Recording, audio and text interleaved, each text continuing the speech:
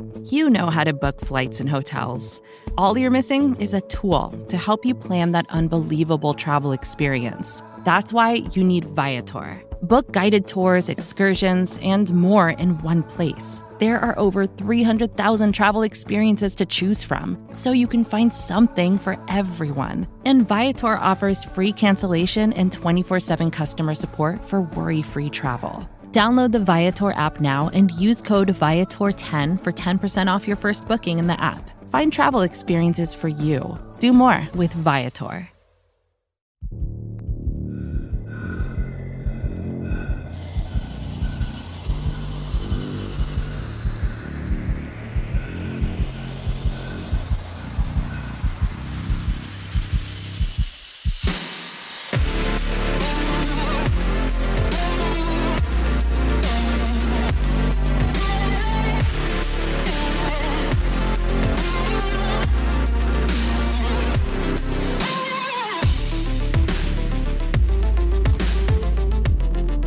Well, what is going on, Bills Mafia? Welcome into the bye week, week 7 of the NFL, into the overreaction. This isn't a post-game show. We are back to the feeble overreaction podcast title of the show. But welcome into the Overreaction Bills podcast, brought to you by the market dominator on the Buffalo Rumblings podcast network. I'm your host. My name is Joe Miller. I'm the voice of the Overreaction Sports Podcast. You can find me on Twitter, as always, at Joe Miller Wired. And ready or not, on this Sunday evening, going to drop on Monday morning. We're here. We are here. It is the bye week. We've had, as I've liked to have said, 3 weeks of sliding the fat kid up to the buffet table on Sundays between the Sunday night primetime Bills game 2 weeks ago against the Chiefs. Then last week, the Monday night primetime game against the Titans, boo. And then this week with the bye week, we have slid up and we have feasted on NFL football in the last couple weeks. And I'll be honest with you, if you are not at this point wholly aware of every other team in the NFL, I'm going to ask you, what are you doing? Because you've had the opportunity to scout just about every opponent the Buffalo Bills are going to have. And I don't mean necessarily during the season. You should be looking at the playoffs, hopefully. But before we get to that, whether this podcast finds you around a cup of coffee at the gym, with your AirPods in, on the drive to work, or watching me live right now, let me just say one more time, welcome. It's good to have you. Those of you that have found me on this bye week and you are not overreacting to anything, save a couple game results from the day, and I'll go through those here in a second.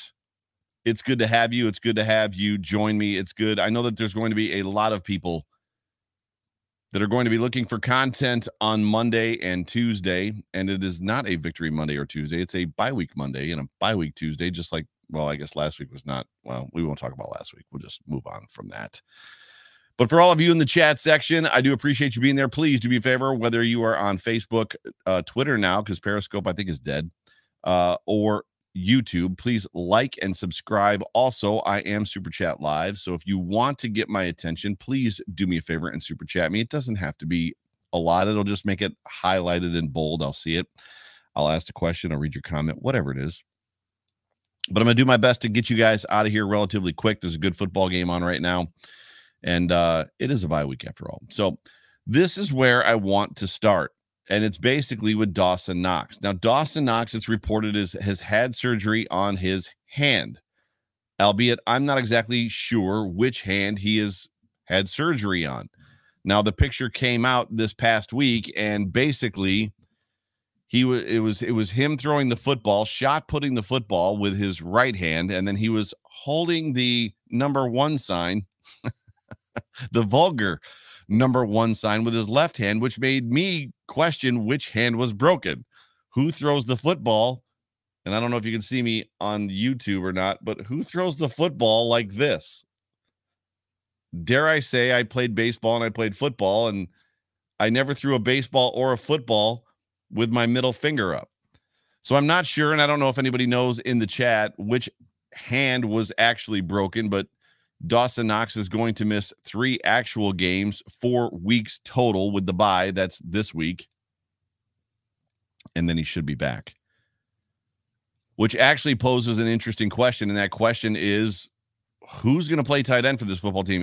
For those of you that don't know, Jacob Hollister is in Jacksonville, and he's actually putting together quite a season. Which basically means that, we've got Sweeney. And Gilliam could probably move to tight end. We saw Gilliam as a tight end last year. But with Dawson Knox out, it puts us in a not great situation. But we are going to finally get a decent look at Senior Stash, which is Tommy Sweeney. He's been rocking that mustache for a couple of years now. And last year he had the relatively big bout with COVID, which I don't want to say almost ended his career, but there was some definite concern about whether or not he was going to be able to continue his career. He had the myocarditis. I can't pronounce it, the medical words, whatever that thing is about the heart, which a lot of people are even still getting, I think sometimes now, with whether you get COVID or not, or the vax or yada, yada, yada. I don't want to get into all that stuff, but I'm just glad that he healed up. But we're going to be missing Dawson Knox. And if somebody could tell me, and I don't see it, if anybody knows which hand, it says he landed on his left hand. Trigg says that. If that's the case, I don't understand why a former quarterback threw the football the way that he did to Josh Allen, which that's a whole other conversation when you think about the fact that the Bills have thrown, or I should say Josh Allen has caught 3, count them, 1, 2, 3 touchdown passes, of which the Buffalo Bills have lost all 3 games. The Buffalo Bills have also thrown Josh Allen 1 2-point conversion in that Titans game. The Bills lost that game. So I'm of the opinion that the Buffalo Bills should never throw Josh Allen a pass ever again, because it's just not going well. I kid, but I'm kind of serious at the same time. But Dawson Knox is going to miss 3 games. At least that's what's reported. It could be 2. People are putting in there that it could be 2. We'll see. Myocarditis. Thank you, Joseph Hanover. Myocarditis. It's one of those, where to go? It's one of those words where, like, if you don't have it in front of you, saying it is just, unless you're a nurse or a doctor or an MA or something in the medical field, it's just not one of those words that like hangs around your brain too much, right? Before I get into the topic of what we're going to discuss in this podcast, I want to jump over to today's results, or I should say this week's results, because frankly, they're important. Thursday night, the Browns beat the Broncos, and I will be honest with you, I was amazingly impressed with that Browns win over the Broncos, not because they were playing the Broncos, but more about the fact that they didn't have Baker Mayfield, they didn't have Kareem Hunt, and they didn't have Nick Chubb. Imagine the Buffalo Bills beating, let's call it, the Broncos, or pick a team like the Broncos, the Colts. Oh, the Colts might be a little better than the Broncos, but even if we just said the Broncos, imagine the Bills rolling out on Thursday night and beating the Broncos without Josh Allen, without Stephon Diggs, and pick another member, Cole Beasley or Emmanuel Sanders. The Browns legitimately beat the Broncos without their 3 best players, and I'm including OBJ in that, because as much as there's a lot of people that are fans of OBJ and would consider taking OBJ on this roster, I would not in a second. In my opinion, OBJ has not been good for a couple of years. He's been often injured and frankly drops a lot of footballs. I might take Landry, aside from the Aaron Williams stuff that, and the grudge that we hold on him for that. But the Browns beat the Broncos, which, that's a team we've got to be concerned about. The Titans today beat the Chiefs 27-3. I don't know what's going on in Kansas City. The wheels legitimately come off in Kansas City, to the point that Andy Reid is now saying in his press conference that I'm seeing things from a defensive standpoint that I've never seen before. I don't know how that's possible. I don't know how it's possible to confuse Andy Reid, outside of the fact that he's just saying stuff to potentially make up for Patrick Mahomes. But as Bruce Nolan so eloquently tweeted today, maybe there's something to dropped interceptions and the future being predictive when it comes to Pat Mahomes, because Patrick Mahomes has had a ton of dropped interceptions over the last couple of years, and now they're not being dropped, which makes you have to wonder, right? But the Titans are now basically the class of the AFC, and I loved what Drew Brees said on Football Night in America. He said that regardless of the Titans, the Buffalo Bills were a good set of 7 cleat spikes away from beating the Titans in primetime last week, and he still believes that the Buffalo Bills are the class of the AFC. I have to agree with him, not just because I'm a Bills fan, but because the Bills are clearly playing the best football out of any AFC team that's playing right now. Regardless of that, you have to expect that we're going to see the Titans again at some point in the future, hopefully in Buffalo. I say that with a little bit of confidence just because our schedule is very easy. The Chiefs are, I don't want to say they're all but cooked, but that Raiders team looks really good. That Chargers team looks really good. And if there's one of those 3 teams, Chiefs, Chargers, Raiders, that I want to see in Buffalo in January, it's not the Chiefs. Why? Because I lived in Missouri. And frankly, regardless of the amount of times that Buffalo gets called Siberia, let me tell you something assuredly, it's freaking cold in Kansas City in the wintertime. Really cold. The Vegas Raiders are in the desert playing in a dome, and the Chargers are in balmy Los Angeles. Regardless, I don't see a path to the playoffs. I could be wrong for the Chiefs. So we're definitely going to see the Raiders or the Chargers, and then at some point we're going to see the Titans, is my guess. And the Titans are a frustrating matchup for this football team, for the Buffalo Bills. But the Titans have cruised on to being, I think, the number 1 team in the AFC with a 27-3 victory over the Chiefs. Packers beat the Washington Redskins. No big surprise there.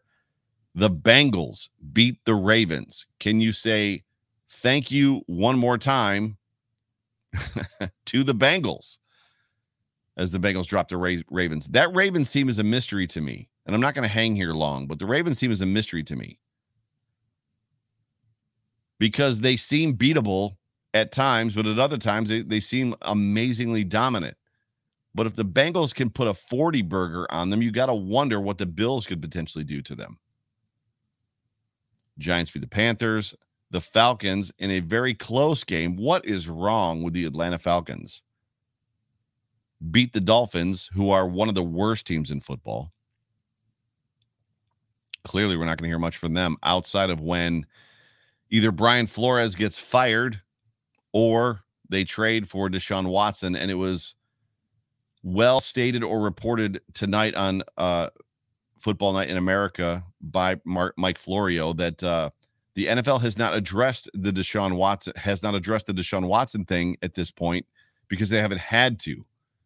The Texans are not playing him. They've got him basically on paid leave. Once he gets to a point where Deshaun Watson potentially could return to the football field, then the NFL is going to have to address the 10 criminal charges against him and the countless number of civil cases against him. Even if the Dolphins trade for Deshaun Watson, I don't expect them to A, be a contender, B, actually have Deshaun Watson suit up for them in an actual football game. The last game of note that I'm going to talk about from this week is the Patriots, and I don't even know what to say. You know, Bill Belichick is Bill Belichick.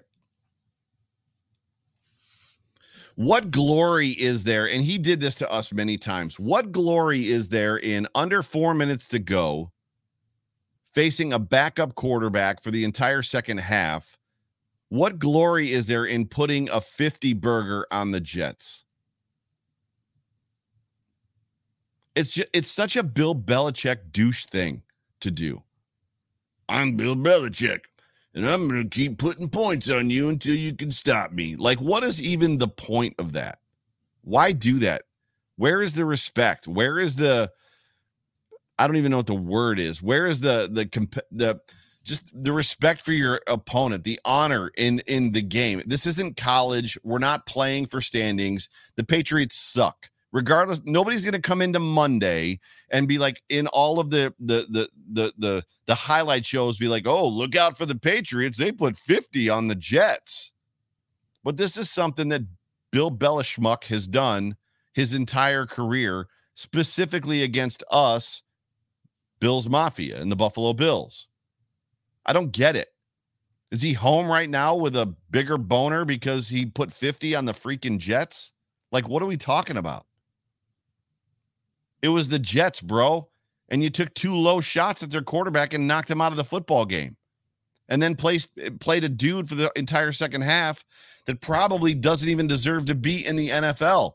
Congratulations. You put 50 on the Jets. Woohoo. The sooner the NFL is rid of Bill Belichick and his quote-unquote coaching tree, which doesn't exist because he has not developed a single human that can coach a football team under his leadership. I'm talking to you, every single offensive and defensive assistant that has played for Bill, or that has coached for Bill Belichick and gone on to basically suck in the NFL. I don't want to. The sooner the NFL is rid of Bill Belichick, the better off we'll be. I'm wholly convinced at this point that the Patriots' success, aside from Bill Belichick being the quote-unquote defensive genius that he probably is, the Patriots' success is largely is due to a 400-year-old man playing quarterback in Tampa that's still doing it in Tom Brady. My level of disdain for those two gentlemen has gone from I hate them both to I kind of like Tom Brady, and Bill Belichick is just a giant schmuck. Literally, he's not a great human. Is it wrong for me to say that he's not a great human? He's just not a great human. Raiders beat the Eagles. The Raiders look good. Rams beat the Lions in a very tough football game. A lot of crazy plays. Buccaneers beat the Bears, of course. Cardinals beat the Texans. I'm not sure what to make of the Cardinals yet. They haven't really, to my knowledge, played anybody great. Colts are currently beating the Niners are currently beating the Bears 12-7. Weird score. So that was around the league. So the Buffalo Bills are in the thick of it. The Buffalo Bills are in a situation where we're talking about what it's going to take, right? And this brings me to what I want to talk about in this show, and I'm not going to keep you much longer. It's going to be a short show for the bye week. But when you think about what the Buffalo Bills are, who they are, what they've become, how far they've come in the last 3-4 years. I had the pleasure of doing a couple different shows over this week during the bye week. A couple shows that weren't my own. I got asked to be a guest, and I get asked to be a guest a lot. But these were some fun shows that I got to do. One of them was a Patriots show by my buddy Griff. And the other one I can't place right now, and I apologize. I just can't place it. But in both situations, they talked about how fast Brandon Beane turned over this roster. And how good this football team has become, how fast. Right? And no, Pam Adana, as she says, maybe Joe has had a few drinks. No, this is my first one of the entire day. And this is just tradition. I have to pour myself a small glass of bourbon for the show because Bills Mafia has gotten to the point, the overreaction fans, if there is such a thing, hashtag Wildest Dreams Land fans, have gotten to the point where they expect a little bourbon. Tonight I'm drinking 3-quart. But where was I going? Pam Adana. Dang it all. You got me off my point. Anyways, going back to what I was trying to talk about. The Buffalo Bills are in a situation, they're in a position now where they are no longer the overlooked team. We spent, that's what it was. I was talking about how fast the Bills turn over this roster, how fast they, was it one of the questions I was asked was this the fastest roster turnaround in NFL history? To which I said, I don't know, maybe. And it all depends on results, because if you're asking me if this was the fastest, most successful roster turnaround in NFL history, and these were not Bills podcasts I was on, you have to consider what the results are. And when I say that, you look at a team like the Washington football team that bought teams several times. The Eagles bought a team once. There were several times in history where teams bought. The only time that an NFL football team went out and kind of bought a team was effectively kind of sort of the Bucs last year, and it actually won a Super Bowl. Normally that doesn't work. So you turn the roster over, but it's not successful, like in any stretch of the word. Meanwhile, the Brandon Beane has gone through this process of drafting guys and finding good character guys and finding good culture guys. Sean McDermott has done a very good job of just developing culture and making sure that culture is first, because as what has been said many times, culture trumps strategy every day of the week. And I know that a lot of people don't believe that, but it's true. You can have the best strategy in the world, but if you got a bad culture, you're not going to win, versus great culture produces great results. So the Bills have done a very good job of turning this roster over. So far, it's been somewhat successful, but the Bills are no longer, as we would say, overlooked. By that, I would tell you that they are the hunted on every single schedule. I was floored a couple of weeks ago when I was on a Kansas City Chiefs podcast, and he said to me, that the host that was interviewing me said, when the schedule came out, we circled the Bills game. And I was like, hold up, bro. Whoa. wait. Time out. Time out for a second. You're a Chiefs fan. You won the Super Bowl 2 years ago. You went to the Super Bowl last year. And the game you circled when the schedule came out was the Bills game. My mind was blown. Because let's be honest, Bills Mafia, we don't think about the Bills that way. We don't perceive the Buffalo Bills outside of the AFC East as the team that other franchise fans, other teams' fans schedule on the calendar, or circle on the calendar, rather. We don't see ourselves that way, but that's who we are. And I'm not necessarily sure that is sunk in at one Bills drive amongst the 53 guys that are on this roster currently. They are the circled game. Every single week, the Buffalo Bills are the circled game on somebody's roster. They are the measuring stick. They are the team that the Jets are going to come out and be like, let's see how good we are. They're the team that the Titans are going to come out and say, let's see how good we are. They're the team that the Chiefs are going to come out and find out, let's see how good we are. Still, the Chiefs are bad. Newsflash. The Chiefs are a bad football team. The Titans are an interesting football team because they seem to play to the level of their opponent. They lost to the Jets. They beat the Bills. They beat the Chiefs. Curious. This football team, the Buffalo Bills, they're going to have to learn how to get punched in the face, right? Because they're going to come in with a game plan, and whoever they're facing is going to be so amped up to play them. There is no world where the Bills are on a schedule and they're the team we're playing this week, and the opponent is like, it's just another game. They're going to have to figure out how to get punched in the face and counter effectively against whatever it is that they're seeing. And I think that's where this coaching staff and this team might be lacking just a little bit. We've seen it at times. We have seen the Buffalo Bills coaching staff, primarily the biggest example I have is the Pittsburgh Steelers game from last year. The Steelers were doing some good things against the Bills, and they were holding the Bills down. It was not going well for Buffalo. Then Buffalo made some offensive adjustments, right?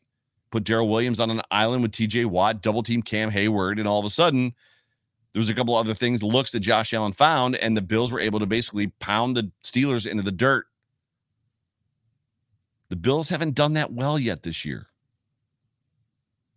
And the Bills coaching staff is going to have to learn to be organic and morph as the game plan sees fit for the rest of this season, because every single week teams are going to try to duplicate what the Titans have done and add their little bit of a spin to it if they can, and they're going to come out a little bit extra energetic. What does it mean when a garbage football team or a mediocre football team beats the juggernaut? It means a lot. They're going to get run on Good Morning Football. They're going to get run on NFL Live. They're going to get run on ESPN First Take. They're going to get in the press. Their names are going to get called. If you intercept Josh Allen for a pick six, if you sack Josh Allen 3 times, if you stop the Buffalo Bills in their vaunted offense, it's going to mean something on Monday morning. When you look at NFL history, the Patriots have done this the best. How many times have we kicked dirt on the Patriots? They've come out 1-3, 0-2, 2-4, blah, blah, blah, blah, blah, whatever that is. And like all of us in the NFL are like, they're done. They're cooked. It's over. Patriots dynasty is over. We finally seen it. Brady's going to retire. I think the first time we did that was like 7 years ago. Brady won a Super Bowl last year. But there was just something about that football team for years and years when Brady was there, that being down or being out, whether it was in a game or in a stretch of games during the early part of the season, their relentless pursuit to win it all at all costs always brought them back to W's. I can't tell you how many Bills-Patriots games I've been in where the Bills had a lead, went into halftime with a lead, whatever, and then basically switched it up, threw Gronk on the outside wide, started feeding Gronk the football. Next thing you know, we lose by 10. They adjusted. They learned to adjust. And when you're talking about this, and I'm almost done with this show, it's a measure of coaching. I titled this show, I believe, Culture. What was it? It was Culture. Oh man, I got to look back now. Culture, character, confidence, right? That's what it's going to take. It's going to take culture. It's going to take character. It's going to take confidence. It's a measure of coaching. It's a piece. It's a pie. You know, we hear Bruce Nolan talk all the time about pearl. I can't even say that word. Plurality pie. I'm getting tongue-tied tonight, big time. Plurality pie. That's the word, the phrase, plurality pie, right? So a pie that's made of plural things. It's a measure of coaching. It's a measure of culture. It's also a measure of confidence. By the way, getting tongue-tied is one of those things that I don't have the luxury inside of a live show to correct. The reason you listen to podcasts and they're like perfect and they're spot on is because when somebody gets to the point where they can't say whatever that word is, plurality pie, when they can't say it, they stop the show, they edit it, they delete the part, and then they say it right, and then they continue. I don't get that luxury. You guys are on this train with me. This is live. It's a live program. Plurality pie. I've never said that phrase before, and it's I've heard it said 1,000 times because I listened to Bruce's show, including last week, and he was talking about it with Joe Marino. But I'm struggling with it a little bit tonight. Funny stuff. I can still say aluminum. That's a joke. It's a measure of coaching. It's a measure of culture. Thank you, Padden. Plurality. Now that I see it, just like myocarditis, now that I see it in writing, it's easy to say plurality. But when I am just out there on a limb on my own, not quite so much. I love you guys. The people in the chat, for those of you that listen to this on Monday, Tuesday, you need to be live with me on Sundays because it's a freaking blast. I love my ride or dies. You guys are all my ride or dies. I love my ride or dies. It's a measure of coaching. It's a measure of culture. It's a measure of confidence. but it's also sometimes sheer willpower. When you think about those teams that have been that way, that realize they're the hunted and they've gone after it, when you're the Patriots teams, the Cowboys teams in the 90s, just teams that have been good, the 49ers teams, one or two players are always stepping up and taking over a game. And I'm going to be honest with you, it's not necessarily always the guy you expect. Oh, Tom Brady better step up here. Well, no, it might be somebody else. It might be a running back. It could be a linebacker. It could be a defensive end. It could be a defensive back. There's a level of confidence that comes from the culture and the character within the locker room where somebody's like, no, we're not going down like this. This team is not going to beat us. I don't care how hyped up they are to play us. I don't care how much they think they're going to measure up against us. This team is not going to beat us, and I'm going to make sure. And I'll be honest with you, as good as this defense is, as good as this offense is, I haven't yet seen that really in either of those two games where a single player has kind of taken over.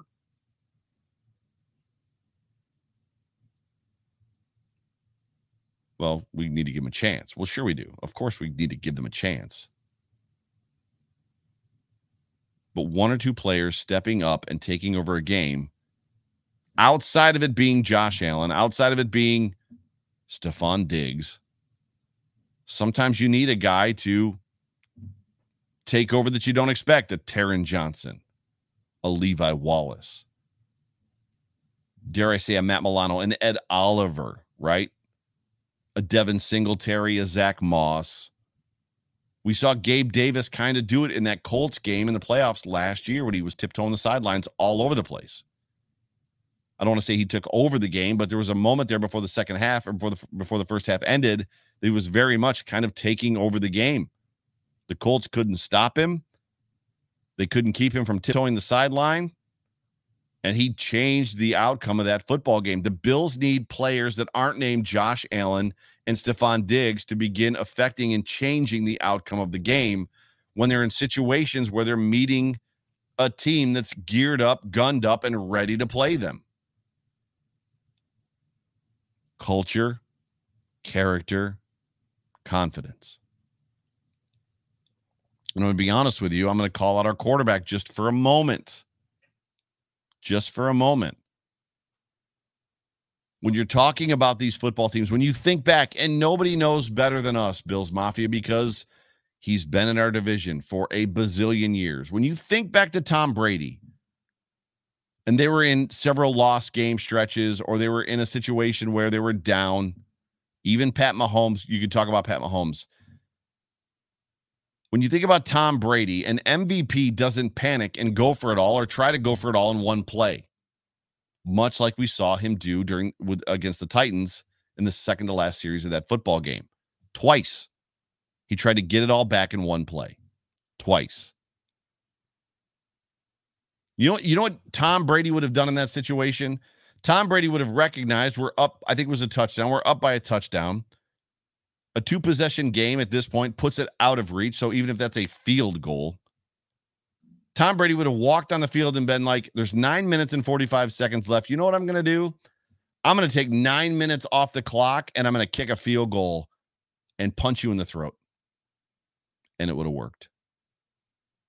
And you know what's hard for me to swallow is the fact that this Buffalo Bills team could have done just that. They could have walked out there second to last series with 9:45 left on the clock and literally just ran off 4-yard play after 4-yard play after 4-yard play after 4-yard play, marched down into field goal range, kept the clock rolling, and with 2 minutes left on the clock, kicked a field goal, 2-possession game, 2 minutes left, game over.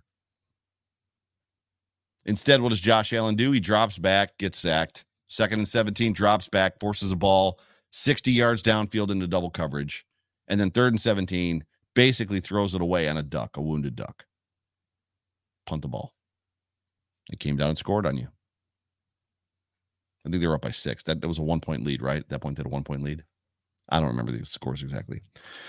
Jessica Tennis comes in with a super chat. Jessica, thank you so much for being a part of the show. Thinking the Bills are improving the lines during the bye week and installing the offense for the rest of the year, Josh needs to trust the team also. I agree with you.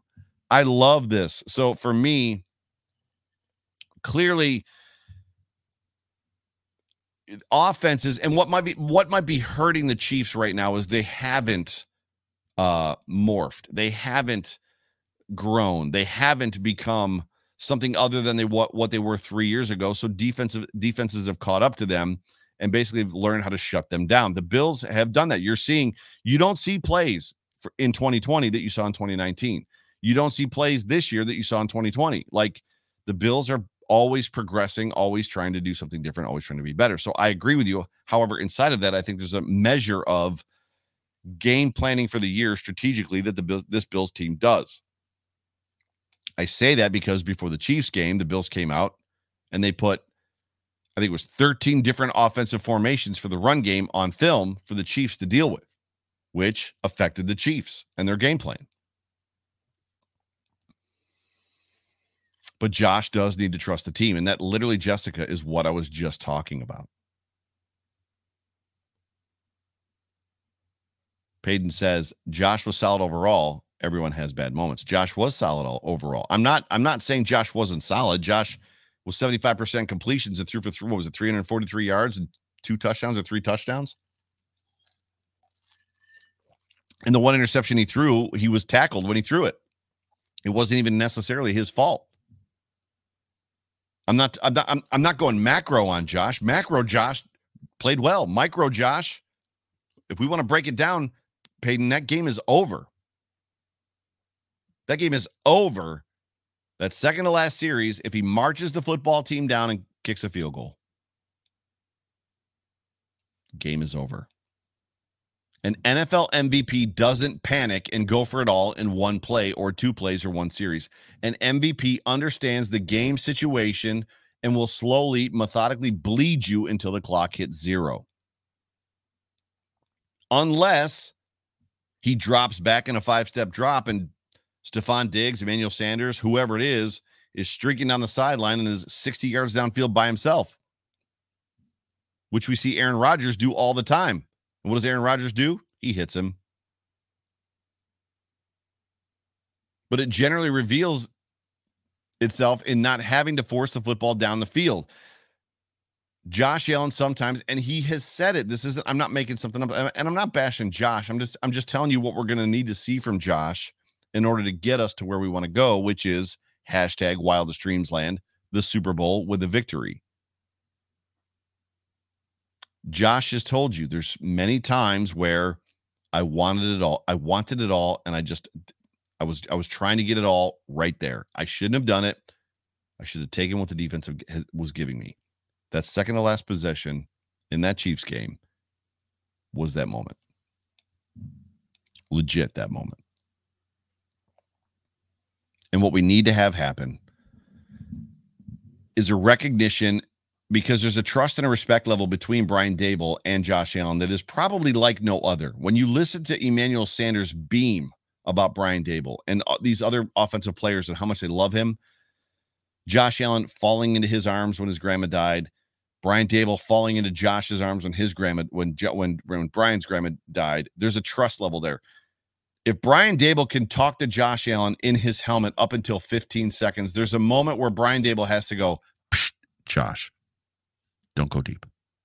Just take whatever they give you. A field goal wins it. Josh drops back, gets sacked because he's looking downfield. It's second down. Josh, I told you, don't go deep. Just take the stuff in the flat. Get 5 yards here. A field goal wins it. Right?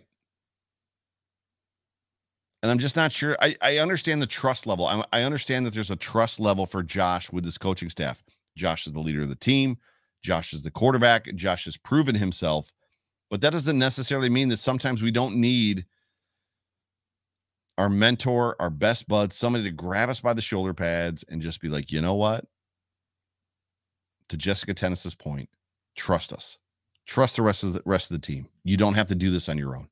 We're all in this together. Take 4 yards. Take 4 yards, even if it takes 7 minutes to get down the field. Kick the field goal. Walk out of here a winner.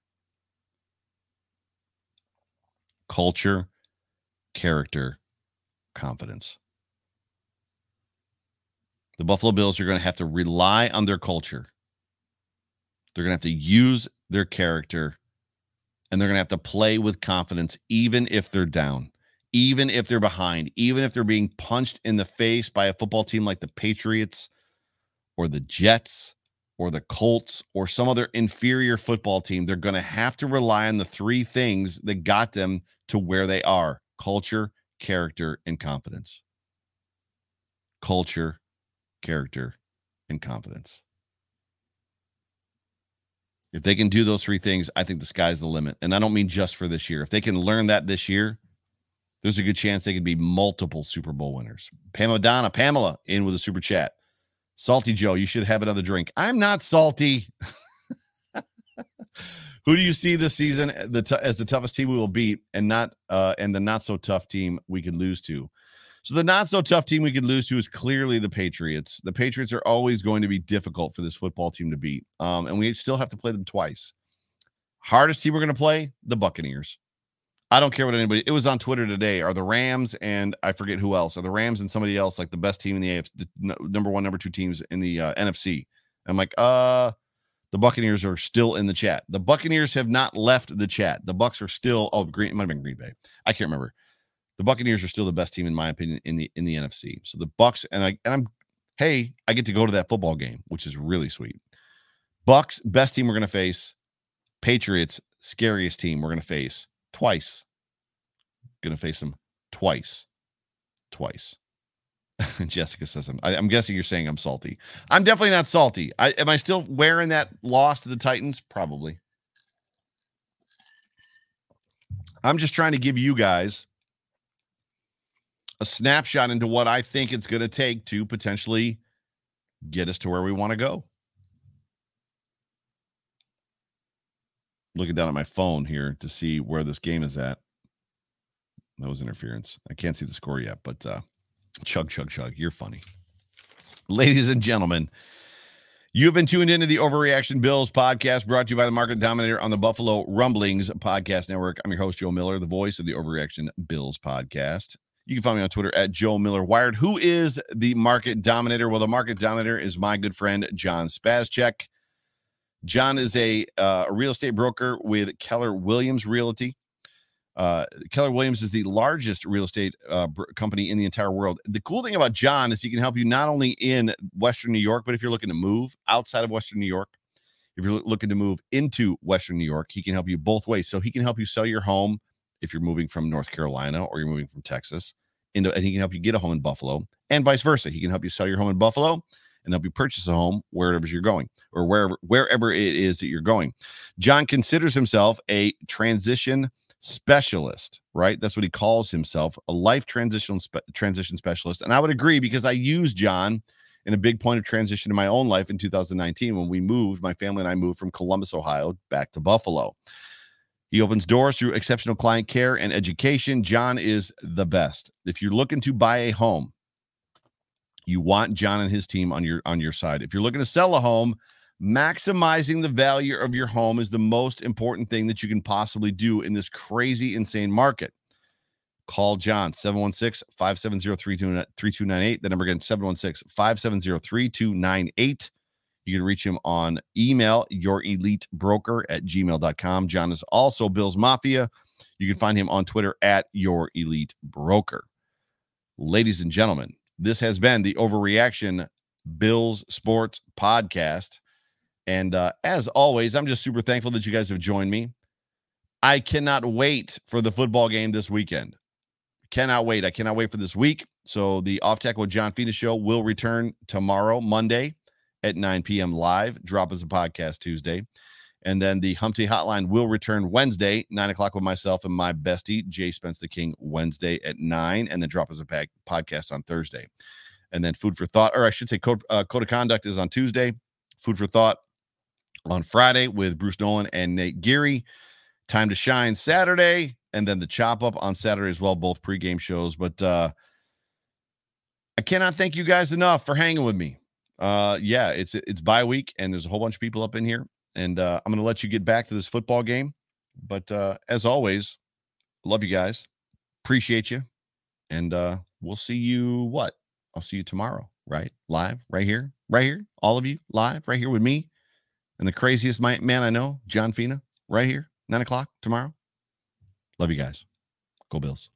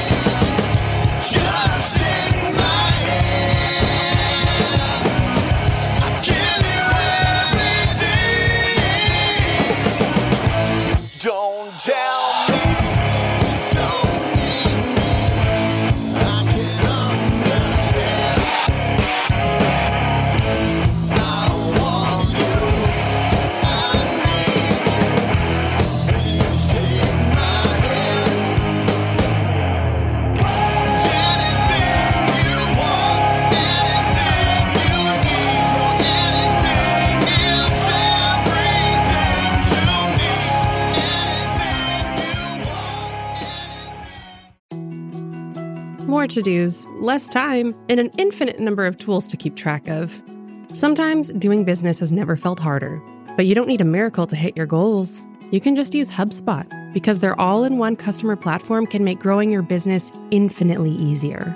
Imagine this: high-quality leads, fast closing deals, wildly happy customers, and more benchmark-breaking quarters. It's not a miracle, it's HubSpot. Visit HubSpot.com to get started today.